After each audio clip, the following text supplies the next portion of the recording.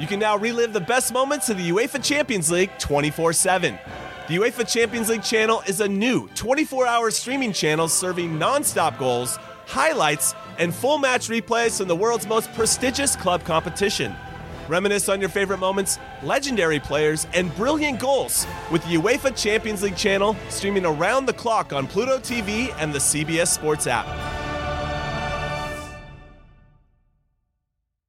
From the world of Sonic the Hedgehog, a new hero arrives. I am ready. Is there anyone stronger? No. Tougher? No. Funnier? I do not make jokes, I make warriors. Knuckles, now streaming only on Paramount Plus. Yes! Welcome into the Odds and Audibles podcast. Matt Prehm, Eric Scopel, Jared Mack on this Monday edition, Halloween edition of the Odds and Audibles podcast mailbag. We've got some questions. Happy Halloween to the listeners. Happy Halloween to you too. Hope you guys are going to be. Are you guys dressing up to go trick or treating tonight? Are you guys going to partake in the activities? Well, Matt, I will be going to Dan Lanning's press conference at 6:45. Oh, that's right. We have work. That's right. So no, I plan on just going in sports reporter costume. We could show up in costumes. That would be. Yeah, it could happen. I don't know. You know who will do that is Hayden Herrera. If Hayden Herrera from KMTR is going to the press conference, he always dresses up as one of the Oregon football coaches. I will be curious to see if he makes an appearance. But first, before we dive in, guys, we got to have some Halloween talk here. Top 5 candies for Halloween. Do you want me to list off my 5 first? Yeah, you go first here because set the table. I'll be honest, Matt. I don't care about this holiday. I just like candy, so I don't know what even constitutes Halloween candy. So I don't know if my choice is last night I ordered a really great candy bar, but I don't think it counts. It's like a Tony's chocolate bar. Have you had these before? They're really good. I don't think that does not count. That's not a Halloween bar, but that's what I eat for chocolate. So I guess it doesn't count. Anyway, go ahead. What are your 5? And I'll just tell you what I like. Okay. For number 5, I go Twix with candies. I'm a big caramel guy, so this is all going to have some caramels in here. Some Twix for 5. Number 4 is a Snickers bar. And then the pivot here is number 3 is a Crunch bar. Number 2 is a Reese's Peanut Butter Cup. I think those are money. And then my number 1, if you're on Twitter, you knew this was coming. It's the 100 grand. It's kind of a combination of the caramel, the chocolate, and also the Crunch all rolled into one. I think the 100 grand is hard to find outside of Halloween, but boy, it's a steal. I think it's the most underrated candy bar out there. I bet as you eat chocolate. I bet you what I'm eating right now tastes better than anything you're talking about. I guarantee it.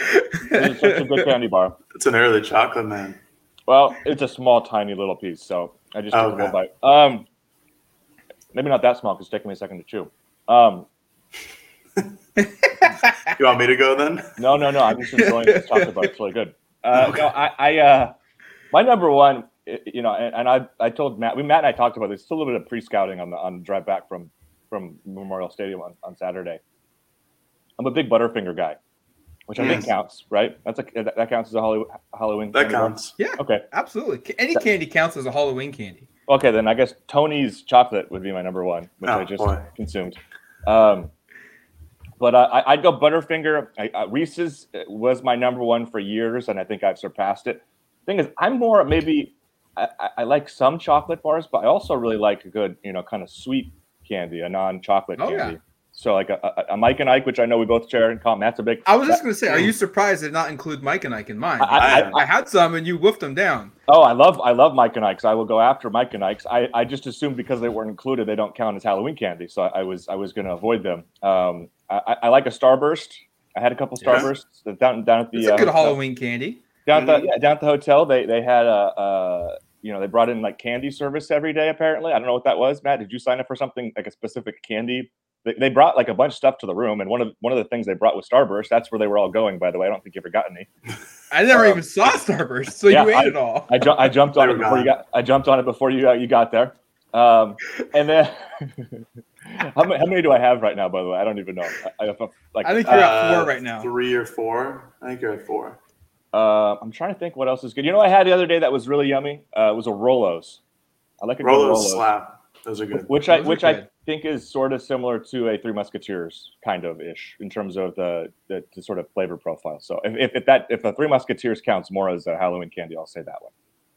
Okay. All right. So I see you wide guys- variety of Yeah. options there. I like it though. Did you guys go like in order, or is this just a top 5? Well, Matt, I did went it- 5 to, Matt I in went 5 to order. 1. Eric went 1 to 5. I just threw things out. I had no idea. I was just talking. I'm Fill just time.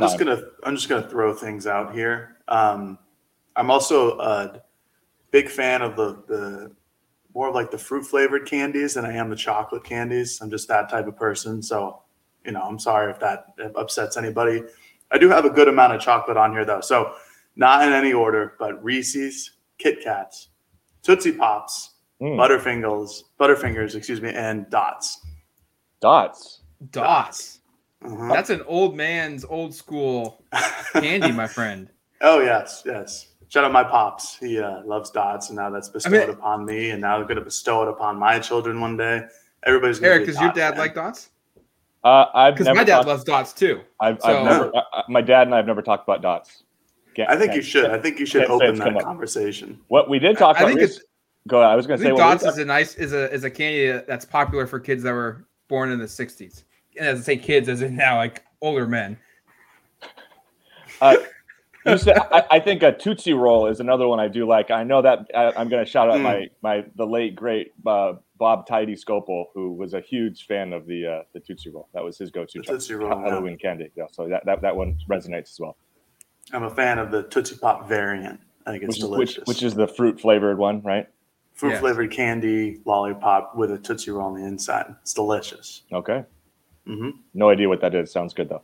What? Really? Okay.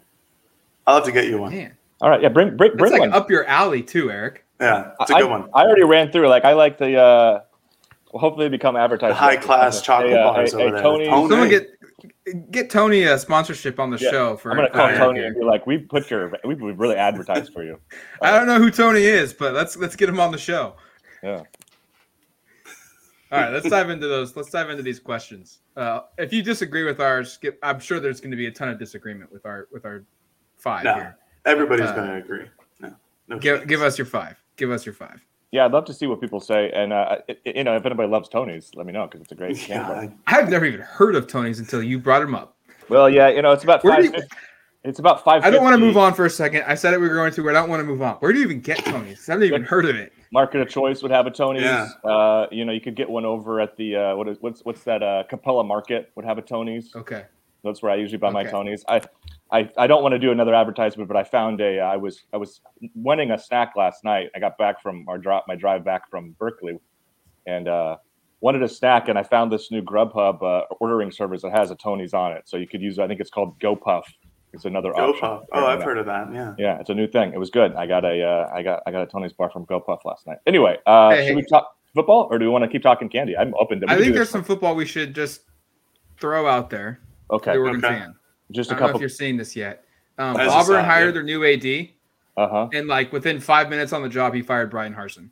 Oh boy, that's a bummer. It's a shame. That just happened. Well, the only reason I bring that up is I don't think he would go, but we're gonna hit into November for like the third year in a row where an Oregon head coach is going to be linked to an SEC job. Or an Oregon offensive coordinator who may have worked at that place before too. That's very true. That's very true. Okay, that's notable stuff there. It's funny because I think there was a rumor that Mullins would be a candidate for that Yeah, Auburn AD job. Clearly, that didn't work. not make any sense. No. No. Okay. Let's get into the mailbag. We did ask questions. We do have we asked. We questions. do have a mailbag.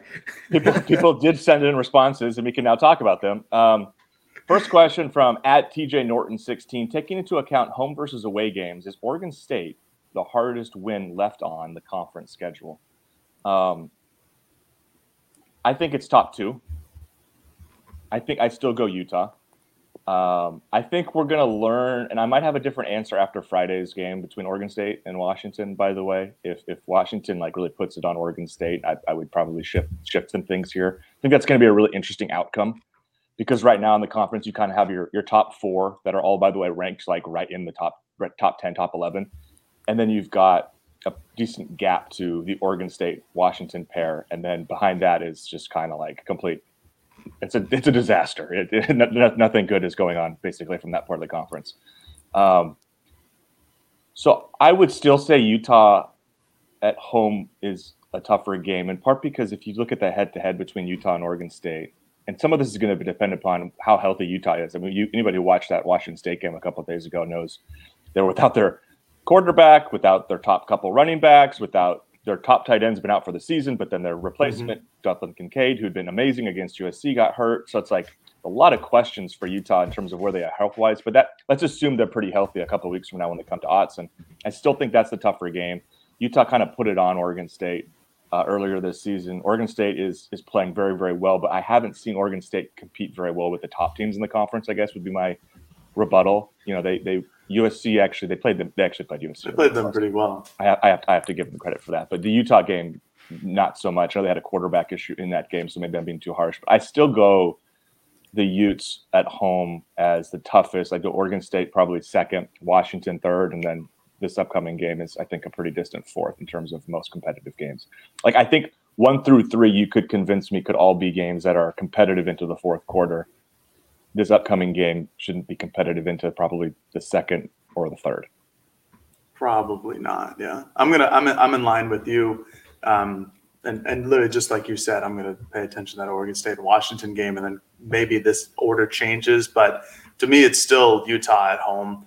They're just a better overall team than Oregon State is, and they've kind of steamrolled some guys. I mean, that game against USC was incredible. Obviously didn't steamroll them, but they put up a bunch of points and they held USC at bay when it mattered the most. Oregon State, obviously it's a road game in Corvallis, but it's not. There's going to be plenty of Oregon fans there. It's not like it's going to be a true road game where you're going on the road to, Arizona State, or when Oregon went to Arizona and it was, quote unquote, a sold out crowd for that game. I just think that this Utah game is the most difficult one left on the schedule. It shows that clearly in just the AP polls and the coaches polls as well.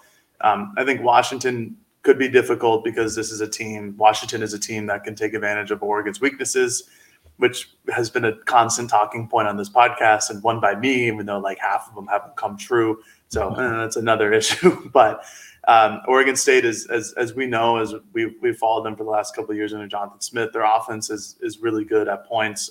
They've really struggled at quarterback this season, which makes me kind of believe that it's not that much of a difficult game for Oregon. If they can control the run game and how Oregon State does in the ground, I think it could be relatively like an overwhelming matchup against Oregon State.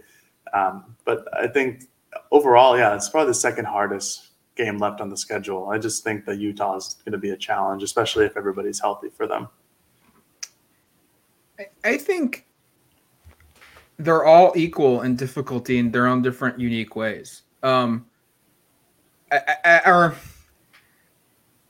I would agree that Utah is the hardest right now. Washington's second, Oregon State's third, but I don't think the margin is very wide for any of these games. I think Oregon State, it's a road game. It's a team that the last couple of seasons have played Oregon tough. Games have been closer than anticipated, and it's going to be in a funky environment where Reser is getting remodeled and it's sold out, like a limited capacity crowd, but you go back and you hear what happened at USC when USC came to Corvallis, and it was people that covered that game said it was crazy environment. I think Utah is the most talented team of the three remaining teams in scenario for this. We're excluding Colorado here. But are we going to see a fully healthy team from Utah? I don't know. Because their quarterback was out against Washington State this weekend. Their running back was out. They've already lost their best tight end. Their second best tight end got hurt in that game. I think they were missing somebody else too. Now, Whittingham today has said like he only talks injuries when it's season ending, and he said that there's no season ending injuries right now. So maybe these guys are going to be back in time for the Oregon game. But they're the most talented team. But then UW. And what's Oregon's kind of like weakness right now? Defense, and especially getting off the field on third down. And Oregon would be playing one of the best passing teams in the country, not just the conference, but the country. So I think all three of these games are very difficult. I think they're all unique in their own ways.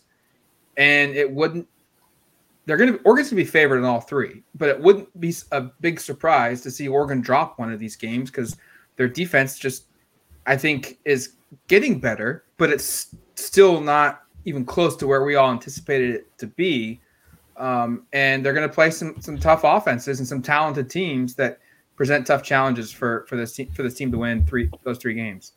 And I guess maybe the argument for Oregon State being the most difficult would be, could you argue defensively they're the best of these teams? Like, it's pretty close with Oregon State and Utah. If you look at just like by the numbers, I mean, Utah's tops in the conference in total defense. Oregon State is second. Oregon State is third in scoring defense. Utah is second. I mean, these are maybe you could argue that Oregon State will give Oregon a tougher defensive showing than Utah. I'm not sure I'm sold on that. I think Utah's actually improved quite a bit defensively. I think that Washington State game, they won because of defense. They had a walk-on at quarterback and were able to win in a really tough environment and really shut down the Cougars, especially in that like fourth quarter there where they had some opportunities. So, I still think Utah's the toughest game. But I think that game in Corvallis could be kind of funky. And as Matt said, like 25,000 fans there will be very strange. And I will be curious to see how many Oregon fans are there. I mean, I know there's going to be tens of thousands that like to be there, but because of the reconstruction, like, is it going to be like a more favorable environment in a weird way because of that at Reser? I don't know. It's going to be a storyline to follow as we get there. I think that just to conclude the segment, the answer is you've got a very, very winnable game. Oregon is like 31-point favorites on the road over Colorado, which is crazy. And then you've got three, I think, I think just three tough games, period, down the stretch. Two at home, one in the home state, all very winnable, but also all games that you could foresee Oregon stumbling and losing, or at least playing competitively towards the end. So we'll get kind of excited to get to that part of the season, honestly, kind of get through the Cal game, the Colorado game, get to the tougher stretch and kind of see how everything plays out. I think it's going to be kind of a fun 3-game run there to close regular season. Okay. Second one from @MattVillanueva16. The Ducks need help on the national landscape to make the college football playoff, but control their own destiny in the Pac-12 race. What are Duck fans' rooting interests for fellow Pac-12 teams and upsets on a national landscape? I think this is a timely question because we've been putting off the college football playoff talk for a long time, and the reality is about, 30 hours from the time of this recording, we're going to have actual college football playoff rankings for the first time. Those come out Tuesday evening. I think Jared and I are going to do a reaction show shortly after that, and we'll have probably some better thoughts in terms of who you're rooting for, who you're not rooting for once we see where Oregon's placed. But amongst the Pac-12 teams, I still think the best outcome for Oregon is to play USC in the conference championship game and win. If you're talking about getting to the college football playoff, if you're talking about winning the conference, maybe it's a different answer. Maybe there's another team you think they match up better with. UCLA, they handled pretty well. We'll see what happens with Utah, et cetera. But if you're talking purely about getting to the college football playoff, you'd like to play all three of these other considered to be top 10-ish teams, right? They're going to play.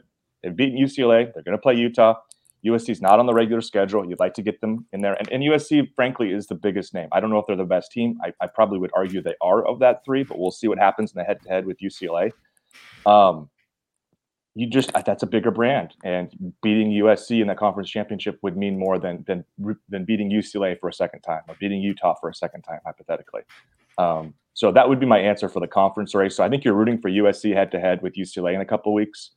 And you're rooting for the Trojans to kind of just take care of their business, the Ducks take care of their business, and you have a meeting between two one-loss teams on the season, but Oregon being obviously an undefeated conference team. That would be the only path to Oregon getting in, from my perspective, in terms of the national race. If you want to get into some of the national landscape stuff, well, you're rooting for Georgia for sure going forward, because the one saving grace here you have if you're Oregon is you can say, we might have gotten our ass kicked in the first game, but we lost to the best team in the country. And this week in particular, you are big Bulldog fans. They play Tennessee at home, number 1 against number 2. It's going to be an awesome game.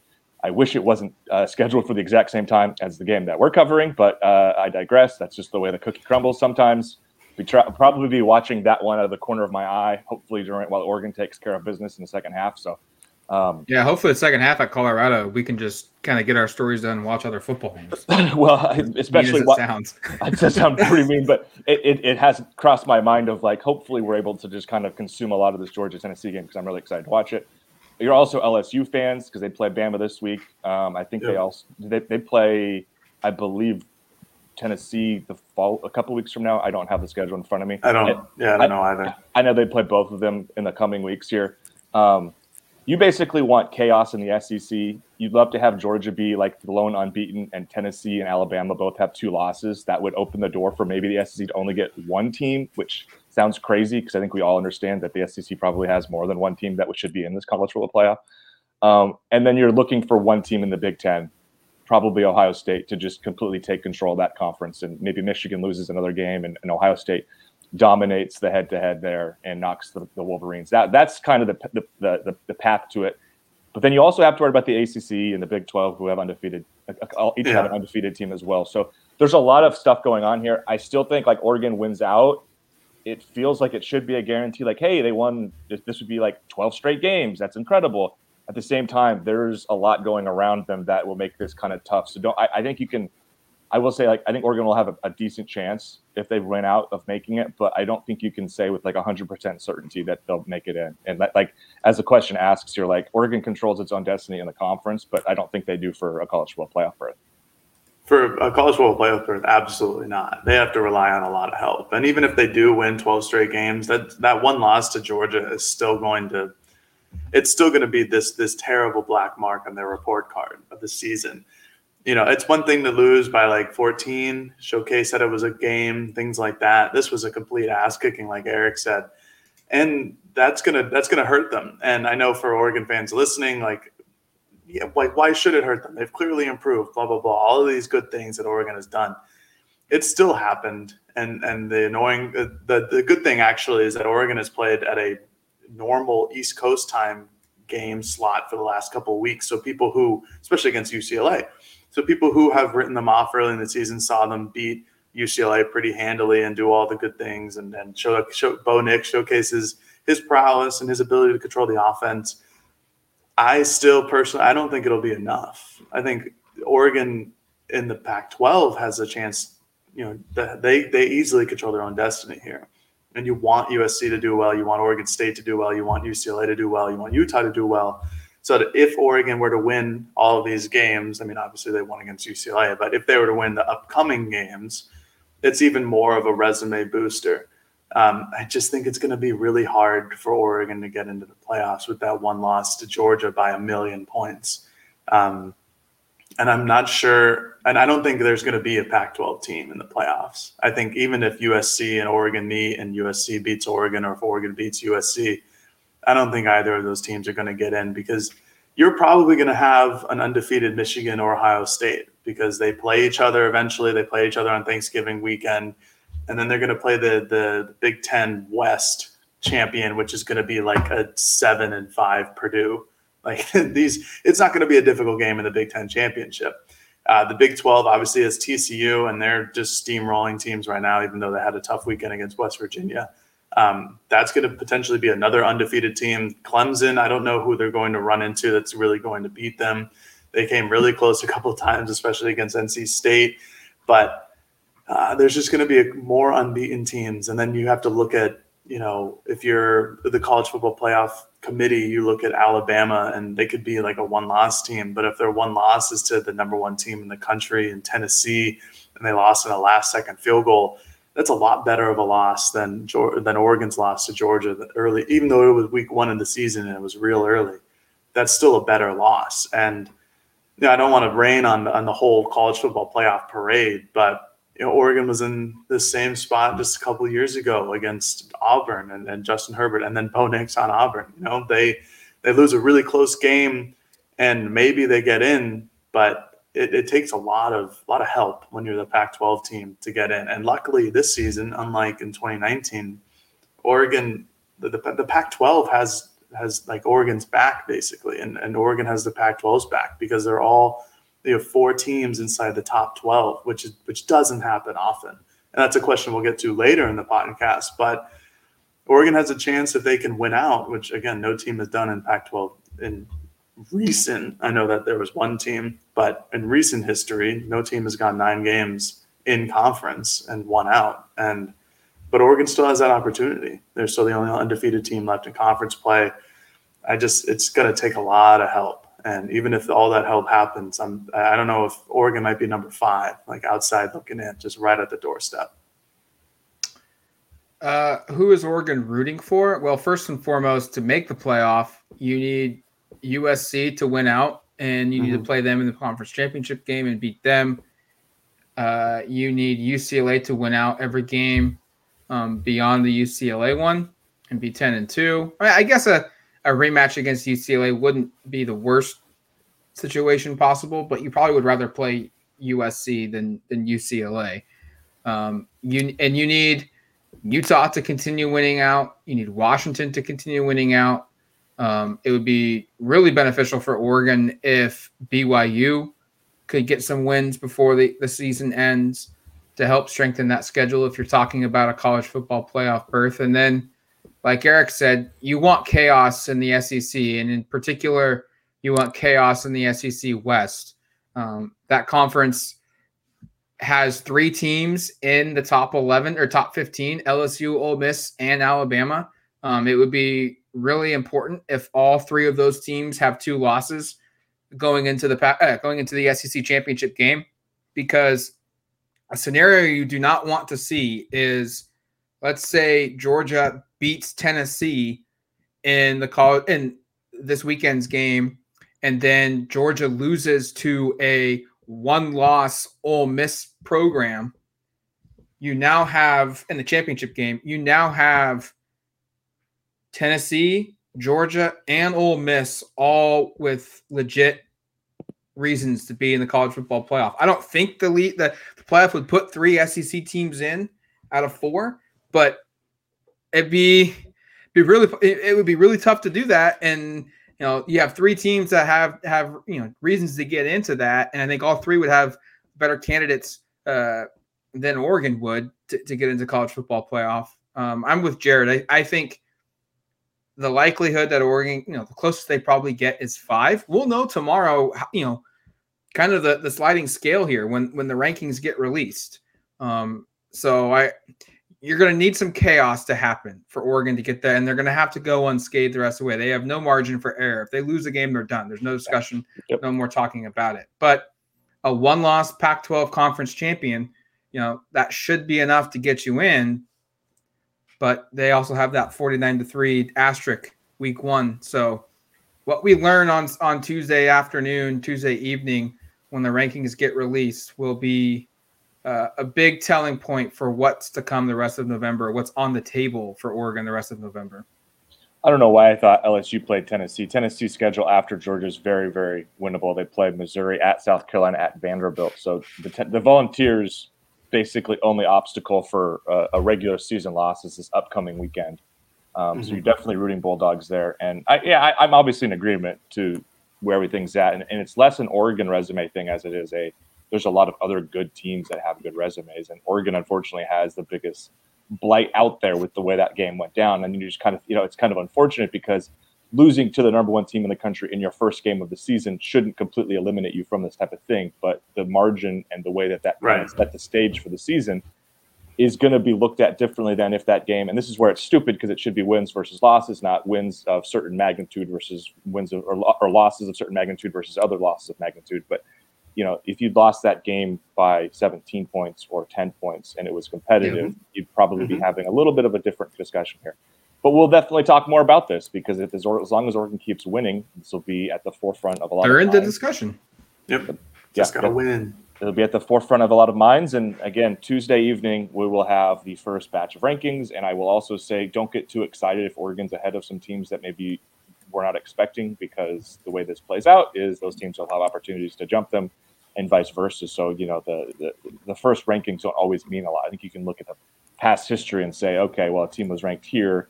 Don't always finish above the team that they were ranked at to start, because there's a lot of things to come this season. So should be fun to follow.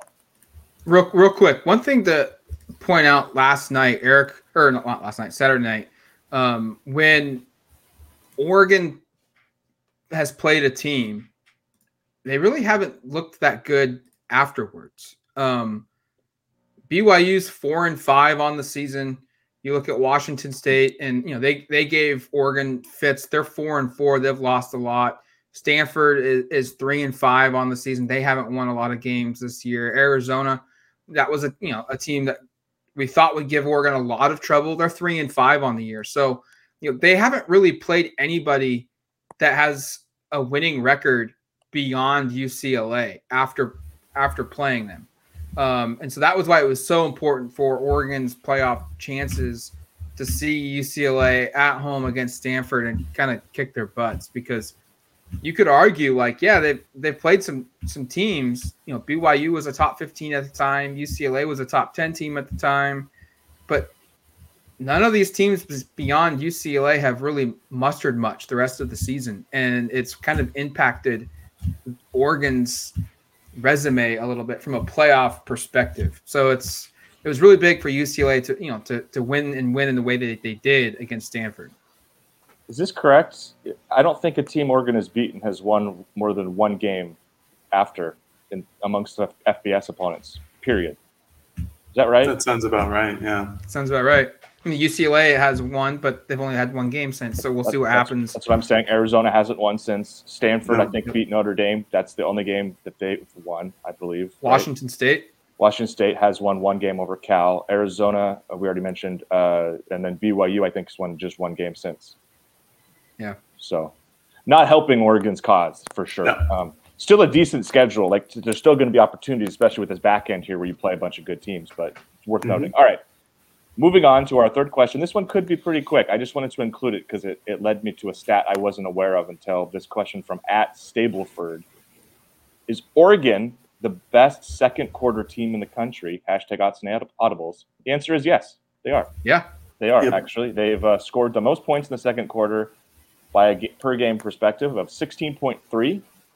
Tennessee's number 2, Alabama is number 3, Texas number 3, Alabama number 4, Toledo number 5. Oregon scored 21 points against Cal in the second quarter. It's a team that we talked about the middle 8 a lot, which for those listening maybe aren't familiar, that's the final 4 of the first half, first 4 of the second half. Second quarters in general, very positive for Oregon. You kind of do the math there. They're scoring about 16 of their 42 points just in the second quarter. That's an impressive stat and sends your team to the half with a lot of momentum. And the reality is Oregon has deferred a lot and received the second half kickoff and gone down and scored a lot there. So the middle parts of this game here, let me quickly look up where they are for third quarter points per game. They are at 20th in the country, averaging about 9. So the middle part of the game there, if you're going, that's pretty darn good. You're getting about 25 points in the second and third quarters there. Like to start better, certainly like to finish better.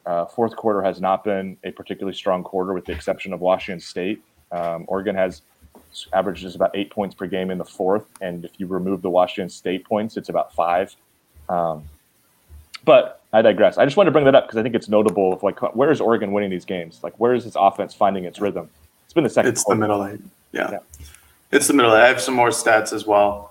Oregon has the highest offensive differential in the country in the middle 8, in the final 4, in the first 4 of the third quarter at 9.6, number 1 overall.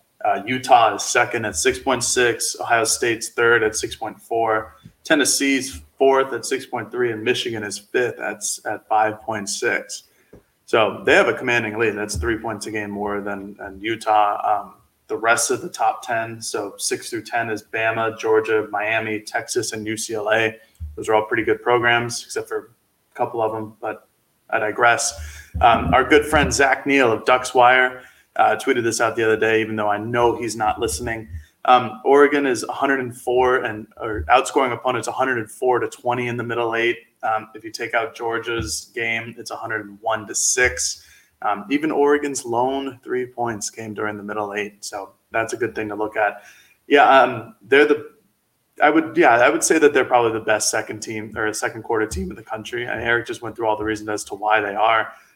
You could argue that they're the best middle 8 team in the country as well, and that's just what's going to win you football games more often than not. And Dan Lanning has gone on record. He's like, yeah, this is what we practice. This is why we defer. This is why we do things the way we do, and it works. I have one thing though. I don't know how to feel about the fourth quarter, Eric, just because half of these games are blowouts and all their subs are in. So I'm like, well, I know it doesn't look good on paper, but I think that's a real talking point this week. Like the fourth quarter is just because I saw Jeff Schwartz's tweet, and Matt and I talked about it, I think on the Instant Reaction podcast on Saturday, and I know we talked about it outside of that. Like how many games, like every single one of their wins, they've like kind of like let the foot off the gas in the fourth and given up some points. Like, yeah. And a lot of it's been with backups on the field, which you can say, well, that's not a big thing. But when we are in this beauty contest of trying to make a run at something like college football playoff, when that's a significant part of it, you'd like to have seen them finish these games strong. Is that an issue of Oregon, or is that an issue of the Pac-12? Like we were just talking about how every team that Oregon has beaten has only won like one game since, where the competition just isn't there, where Oregon is in a struggle fest for all four quarters. They're just in it for two and a half. There's been opportunities to win, with the exception of the Washington State game, every one of those games by about 10 more points. Yeah. They're still winning by 20 though. True. I'm just saying, in terms of this beauty pageant of the college football playoff, right, everything has to look a certain way. 30-point margins are better than 20-point margins, just like in terms of looking at it, is the point I'm making. Right. And I'm not saying it's the end of the world, because these are most of the time, like, you've got a lot of backups on the field. I was going to start naming them, but that sounds like I'm being critical of those specific players. Yes. Like, it's not Keith Brown's fault that he's on the field and the defense gives up points. He's probably not at fault for most of the scoring, but like, these are the guys. They're just guys on the field who like aren't typically on the field. Like Kamari Terrell has been playing mostly nickel, and he was playing like slot corner, and fell over on a 65-yard touchdown on Saturday. Like, this is just kind of what happens. But if you're scoreboard watching, you're going to look up and say, "Oh, Oregon won by 18." When it's like, well, it probably should have won by more. Right. And I will say, Zach Neal, come on, listen to our podcast, dude. We're giving you shout outs nearly once a week. And Zach, I swear, I'll read one of your columns like you've asked me to if you listen to one of our podcasts. I don't need to go into much detail about this because you guys have thrown it out there. So I'll only throw two stats out here. The last three games. So Eric said that Oregon's averaging 16.3 points per game in the second quarter. In the last three, they're even better, substantially better. 23 and a third points per game in the second quarter, their last three. So they're on a tear. And then you just look at it from an improvement standpoint from last season, apples to apples a little bit, oranges, apples to oranges a little bit too here, different staffs, different philosophies. But Oregon was averaging just under 7 points per game in the second quarter. Wow. And Oregon right now, 16 in the third. Pretty good. Pretty big improvement there. All right, let's take a quick break. When we come back, we'll continue this mailbag because we've got a couple more questions to go. When you need mealtime inspiration, it's worth shopping Kroger, where you'll find over 30,000 mouth-watering choices that excite your inner foodie. And no matter what tasty choice you make, you'll enjoy our everyday low prices, plus extra ways to save, like digital coupons worth over $600 each week. You can also save up to $1 off per gallon at the pump with fuel points. More savings and more inspiring flavors make shopping Kroger worth it every time. Kroger, fresh for everyone. Fuel restrictions apply. Paramount Plus and the National Park Foundation present A Mountain of Zen. Are you still listening? Good. Take a deep breath. You needed a break. This Earth Week, you can live stream 7 national parks for 7 days on Paramount Plus. So, yes, you can literally stream a stream. Paramount Plus, official streaming partner of the National Park Foundation. All right, welcome back to the Odds and Audibles podcast. 3 questions in, some power rankings of candy in as well for Halloween. 2 questions to go for the mailbag. All right, the fourth one from @DustinLieber. It looks like Bo Nix is making more checks at the line / adjusting protection than any Oregon quarterback in recent history. Is that more of a credit to Kenny Dillingham or Bo being a multi-year starter? #Odds and Audible. I don't think we've talked about this much on the podcast, so I kind of wanted to do a little bit of a discussion on this because this was a big talking point last week when Bo and Dan and even some of the other players talked about kind of this I guess, dynamic that they have right now where Kenny is giving Bo basically 3 possible calls every play, and the first one is what they want to be in, and then Bo also has a run and a pass check to go, like basically the audible to something else, and he at the line of scrimmage along with Alex Forsyth is basically determining kind of what they end up doing. And I think you saw it like really clearly. For example, like I don't even know if like Bo got a call here, but was it the first or the second rushing touchdown he had where it was just a QB sneak, second one? I don't think any call was made. I think he just got up underneath Alex Forsyth and they were like, okay, it's going to be a quarterback sneak. Just get behind me and punch it through. Like, I think that was literally like, I'm not saying there wasn't a call. Maybe there was just a quick call of like, yep, agreed, do it. But it happened so instantaneously that I just assumed that was basically Bo being like, I'm just going to quarterback sneak this. We're at the 1. We're really good in these instances. But this is certainly more than you see in the past. And Bo has talked about the freedom and the trust he has from Dillingham to basically get up there and be like, hey, yeah, this doesn't look good. Let's get to a different play. Or this actually looks freaking awesome. Let's just roll with it. And this is a built-in part, according to Nix. And again, we haven't got a chance to talk to Dillingham since fall, which really is a bummer. I don't want to keep putting that out there, but I'm going to put in a request soon, is just to see if we can pick his brain, because there's a lot of stuff going on that I'm curious about. But according to Bo, part of Kenny's offense is the quarterback is going to be asked to do this kind of stuff, these kind of things, just regardless of who they are. But more trust is given to the players who are best at it. And Bo talked about how he was in high school. His dad would constantly kind of, his dad was a former college quarterback at Auburn and a high school coach, and I think coaching somewhere in Alabama. I think he might have been Bo's coach for a bit. I hope I'm not speaking out of turn there. But like how basically his dad would kind of quiz him on, okay, if this is the look you get, kind of here are some things that might work, and right, all that kind of stuff. So he's been working towards this for like 6 to 8, probably more than that, probably even before high school. So he's very advanced and kind of reading defenses and understanding kind of what fits here, what fits there. So you are definitely seeing that correct, Dustin. And something we haven't talked about on the podcast. I had a couple stories up on the site last week. You can probably go find about more into the specifics of it. But yeah, Bo has talked about it. Bo also, I thought it was kind of a telling line. We mentioned Auburn earlier on this podcast with Harsin getting fired. I thought it was kind of notable that one of the things Bo said was that previous coaches sometimes do not want you to change the plays, and how there were times where he would come up to the line and go, this doesn't look great, but this is the call they want me to make, so let's just go with it. And I don't know if he was scapegoating or saying that was a reason for some of his struggles, but you certainly got the sense that he feels a lot more comfortable with what he's doing here, and a lot of that is due to Dillingham giving him the trust of saying, hey, change the play if you don't like it. And he wanted to clarify, it's not like he comes up and he just has free reign. He's got a couple different calls he can make and kind of audible to that.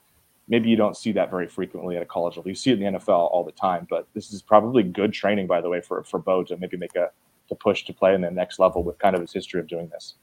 Yeah. Oh, definitely good training if he wants to make the push to the next level. Just like to answer the question of if it's a credit to Dillingham or Bo being a multi-year starter, I think it's a bit of both. I think this is kind of how the team operates now. Defensively, they're doing the same things where they have the linebackers check. I remember talking to DJ Johnson at Media Day, was way back in August, and he's like, yeah, we just make checks now. Like, we get the initial play and then we can check out of it. And I asked him, like, has that been something you've done at all during your Oregon career? He's like, no, this is the first time. And this is the first time that an Oregon quarterback, at least in the last couple of years, has really been able to get to the line and check and read the defense and see what they want to do. So I think it goes both ways. I think it's Kenny Dillingham not being egocentric and saying, no, you have to run my play. Like, this is the one that's going to work, I promise. And it's him saying, yeah, this is the one I think is going to work. But Bo, if it doesn't, change it. If you don't like the look, if they're playing zone rather than if I anticipated them playing man, change that look. And then it comes down to Bo just being a multi-year quarterback, a legacy of a quarterback, and just knowing defenses and being able to read them at the line of scrimmage and saying, yeah, this is the look we want, or no, this is not the look we want. And Eric broke it down before about how he gets, these 3 options where, basically all their bases are covered when they head to the line of scrimmage. And I think that's why their offense is so good. It's, every once in a while they'll have a bad play and it's like, that's it. But those bad plays are almost unexpected. Like when Oregon went 3 and out for the first series against California, that was kind of unexpected. I like this offense has been firing on all cylinders for such a long time outside of that first game that we mentioned. When they have a negative play, when they run for 0 yards, or when there's like a bad throw from Nix, it's just unexpected. It gets expedited and our talking points, because it's just not what we're accustomed to seeing. And that's because of how well this offense has been running. So I think it's a great testimony to both of these guys being able to put their heads together, like this entire coaching staff has talked about before, of the idea that, look, they want the players to get better, obviously, but they also review themselves and they think, hey, how can I get better? How can I work to get better? What can I do differently that'll help the team get better? I think it's just a really, really good overall team chemistry of knowing who the star players are, but those star players knowing how that they can get better as well and create a better team atmosphere and a better overall team. Yeah, it's like Jared said, it's both. I think you saw some times where Bo changed the plays at Cal. And in previous games, sometimes it's worked, sometimes it hasn't. I think it's more so been on the positive side for Oregon. And I think the previous years of starting in college football probably helps there. I think he's said it multiple times that, Dillingham has set things up to, it's easier to understand what they're doing, why they're doing it, and the offense is set up well for the playmakers, and Bo's job is a little easier in that regard. And then, like Jared said, if I think Dillingham is a smart coach, and we've heard multiple times from him, or more often from Dan, that the staff is trusting Nix here, and they're being willing to open the door for him to make plays and change things. So it's both. I don't know, because we haven't talked to Dillingham since fall camp. So like Eric said, we'd love to get more on this. So I really don't know how often this is the case. And maybe there's something on the sideline that he can message to the side, like, hey, can we check to something? And then he has like a set number of plays to check to, or maybe it's a full range of, hey, I'm changing it, and we're gonna go to page 14 of the playbook and diagram 2 of what we're gonna do. I don't know. I think that would be an interesting story to find out as well, of just when he does change plays, what's the play selection pool look like? Is it Bo said it was he has two back. He has a run and a pass check, is what Bo said. But Kenny might say there's more to it than that, and Bo's simplifying. I don't know. That's what Bo said. Right. Yeah. So it's both. It's both. Long answer, both. And I also want to give to the protection part, Forsyth deserves a lot of credit as well. I think just that you've got so much experience at center and quarterback, and then an offensive coordinator and an offensive staff that's willing to kind of be open to the kind of the feedback and trust, I guess, of everybody, I think plays into it. Because Forsyth has probably not been discussed as much. If you're talking about protection stuff, of like, I think he and Bo, it sounds like, have a meeting every day talking. They've talked about this. Have a meeting every day talking about adjusting to protections based upon what the opposition does each week, of like getting together, watching the film, breaking it down. Okay, this is a look. This is what we're going to change it to. This kind of stuff. So I think there's a lot going on here. Football's a complicated game, guys. I can't pretend I understand all of it, but it sounds like these guys do. These guys are really smart. They're like, Oregon's got some really smart people in charge of their offense. So kudos to them. All right, should we wrap it up with the last one? From yes, sure. Yeah. at Jeep Duck Nerd. Great name. Love it. What are your thoughts on the overall improvement on the Pac-12? Is this a flash in the pan or sustainable with a good foundation? And how big of a factor might it be in a new media deal? Hashtag Odds and Audibles, hashtag Go Ducks, hashtag Premier Pac-12. Might be a record for most hashtags used in a question on the show. I think a huge part of the improvement this year has been quarterback. And it's because you look at the top 4 teams, 2 of them have veteran quarterbacks who are back and who've started for several seasons now in UCLA and Utah. And 2 of them went to the portal and added really good players in Bo Nix and Caleb Williams. And you look at the rest of the conference, who's good? Washington added Michael Penix, leads the NCAA in pass yards. He's been very good. Washington State hasn't been very good, but like Cam Ward is certainly a capable and a good quarterback. Arizona, great pass offense, Jaden Delora. even Cal, like I don't think that's a great Cal team, but they've got a decent quarterback. I think Jack Plummer is like pretty solid. Throughout the conference, they've upgraded almost at quarterback across the board. And if they haven't upgraded from bringing in somebody, their players are back as like multiple year starters now. So I think that's a big part of it for me. Obviously, I think the two of the programs we talked about also had coaching changes. And I think both Oregon and USC undoubtedly feels like upgraded. I feel comfortable saying that about Oregon, and I don't think anybody at USC would argue anything other than Lincoln Riley is better than the old guy. So like I think those are the big ones, like without question, right? Like there's new coaches, there's new quarterbacks, all of it seems to be better than it was before. Is this sustainable? Well, unfortunately, USC and UCLA, who are two of the top teams, aren't going to be here very long. So probably not. Which stinks because, I mean, genuinely, like I feel like the conference actually looks kind of good right now, and I would love to see this play out for 4 or 5 years and have an Oregon-USC rivalry, Oregon-UCLA rivalry in the conference. Utah involved, Washington maybe gets better. We're not going to get treated to that, and I don't even know if Oregon will be part of the Pac-12 by the time this new media deal takes place. So, it's a hard. That part is really hard to answer. There's a lot of kind of question marks. I don't think this. Here's what I'd say: if the conference was set to be around there was no interruption of it, and USC and UCLA weren't leaving, I don't know if it's a flash in the pan. I actually think the conference has gotten quite a bit better, and I think the transfer portal will continue to help because it'll allow a lot of these teams to go out there and add a lot of talent. UCLA's team is built largely by transfer portal, and that's been a huge adjustment for Chip Kelly. Like this is a perfect outcome for the Bruins of like Chip Kelly hated prep recruiting, like his least favorite thing. Now he's just got to do basically free agency, which probably is much more to his liking. They have been probably the team in the conference that has overhauled the roster the most, besides for USC, using the portal, and it's worked out. Oregon really used the portal; it's worked out. Like I think some of these things are benefiting Pac-12 schools, but two of these teams that are in the kind of conversation for being the top dogs right now aren't going to be here very long. So I don't know. I don't think it's sustainable. And again, I don't know what's going to happen going forward, which is why I don't know how any of this factors into the media rights deal, because I think it's really hard to project given I don't know who's going to be a part of the conference in 3 years.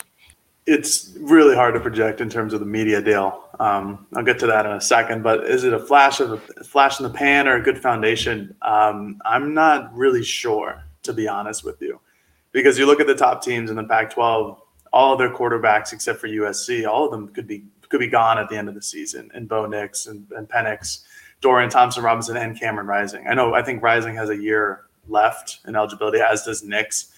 But all of those guys could be gone. And again, they could go in the transfer portal and find Penix more too. Quarterbacks. Penix is gone. No, he has one more year? He has. I think I could have 2. Really? Wow. He definitely has 1. I'll look it up. All right, thank you. He's a junior right now. Dang. Well, anyways, all of them could be gone. And with the seasons that all of them are having, would it surprise you if they all left? Because these are statistically for maybe except Rising, but he still has a couple games left to finish off the year. I think these are all the best statistical seasons of any of those quarterbacks. And Caleb Williams is obviously a sophomore, so he's got plenty of time left on his resume. But you kind of look at that, and the quarterback play this year has been so much better than it was last year, and that's why there are so many good Pac-12 teams this year. With all of those guys potentially gone, it's like, all right, well, who's in line next, and who can they find in the transfer portal? And like Josh Pate said on this podcast like a week and a half ago, he thinks the transfer portal is going to be absolute madness, which it very well could. And then Oregon and Washington and all these other teams could find another quarterback and rebuild through the transfer portal. I just think that it's a great time for Pac-12 football. I just don't know if it's sustainable. And you look at the top 4, and we've kind of hinted at this as well. You look at the top 4, and it's great. And even Oregon State is now a ranked team, and it looks wonderful. And Washington's been playing much better than they did last year. Once you open the blanket and then look at the rest of the Pac-12, then you start to have some issues because there's no real, other than Arizona, in my personal opinion, I don't know if any of these teams below the Oregon State Mendoza line have gotten a lot better this season. Colorado and Cal, those teams are some of the worst, and those teams are one of the worst in the conference. Colorado is one of the worst teams in college football. It's never a great thing to have those in your conference. And obviously most conferences have those players or those teams. You look at the Big Ten and they have, they've had Northwestern and Iowa this season, which are two pretty rough teams to watch. But, just looking at steady improvement and what this foundation is for the Pac-12, and now, like Eric mentioned, without USC and UCLA, it's kind of worrisome. And then for the media rights, I don't know. And I really have no idea. And if Oregon or if the Pac-12 is looking at going with Amazon, that's smart. But if it's only on Amazon Prime, then I know a lot of people do use Amazon, and it's wonderful, and I love them. So please sponsor our podcast. I don't know like how many people use Amazon or are willing to pay the yearly fee that includes Amazon Prime Video. So then you're kind of stuck in the same scenario where your fan base doesn't really want to pay this extra amount of dollars to get their Oregon games, just like with the Pac-12 network. At least it's more accessible, but thank you, whoever did that. I don't know. I think I'm very confused on whether it's a good foundation or if it's a flash in the pan of how good this conference is this season and how it will look moving forward. Well, Jared, I don't have the data. Actually, now I do. I just found it. There we go. 148.6 million people are subscribers to Amazon Prime. I am one of those, I can say. I feel like 148 million is a lot more subscribers than the Pac-12 network currently has.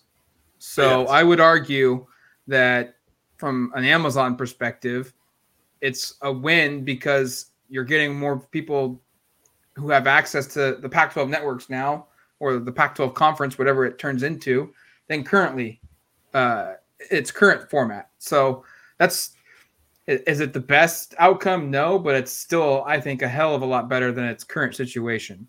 I think almost anything is better than what they do now. Yes. Don't get me wrong here. Now, it's a flash in the pan, but it can also be more down the road. Like Eric said, USC and UCLA are gone after the 2024 season or 2023 season. I can't remember. They 2023. They joined the Big Ten in 24. Yeah. So those two teams are gone. Is UCLA a flash in the pan kind of this season? We'll see what happens next year, what kind of quarterback they get. USC, it's USC. They'll always kind of be really good or underachieving. But it now falls on Utah to continue to do what it's been doing the last couple of seasons and be a top 15 team.